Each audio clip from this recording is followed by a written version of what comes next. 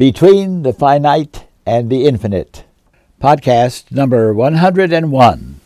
Finally, I've shelled out 100 podcasts during the past 2 years.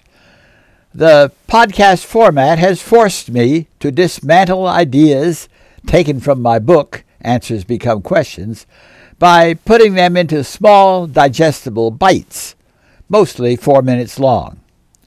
This will be my last one, a sort of birthday present to myself. I want to shift from podcasts to short videos, which will make use of the 2,756 photos that I have accumulated over my 91 years. The movie shorts will be released in more or less chronological order under the title of Grandfather's Learning Adventures. They will begin with pictures and a letter written by one of my great-grandfathers, and move on to what I myself have learned from my experiences.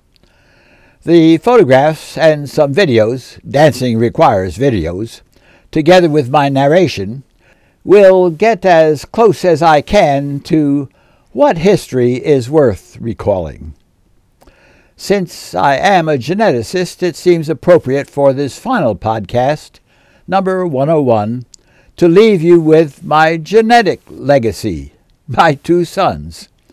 They are already contributing to the world, and the future is already in their hands and those of their 6 sons.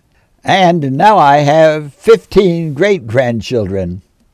You will need the printed version of this podcast to see the graphics, which is one reason that I'll be switching to movie shorts. My website, shareinprint.com, will give you access to early printed chapters titled A Grandfather's Learning Adventures and many other items, stories for children, poems, dance videos, and essays. I look forward to seeing you online.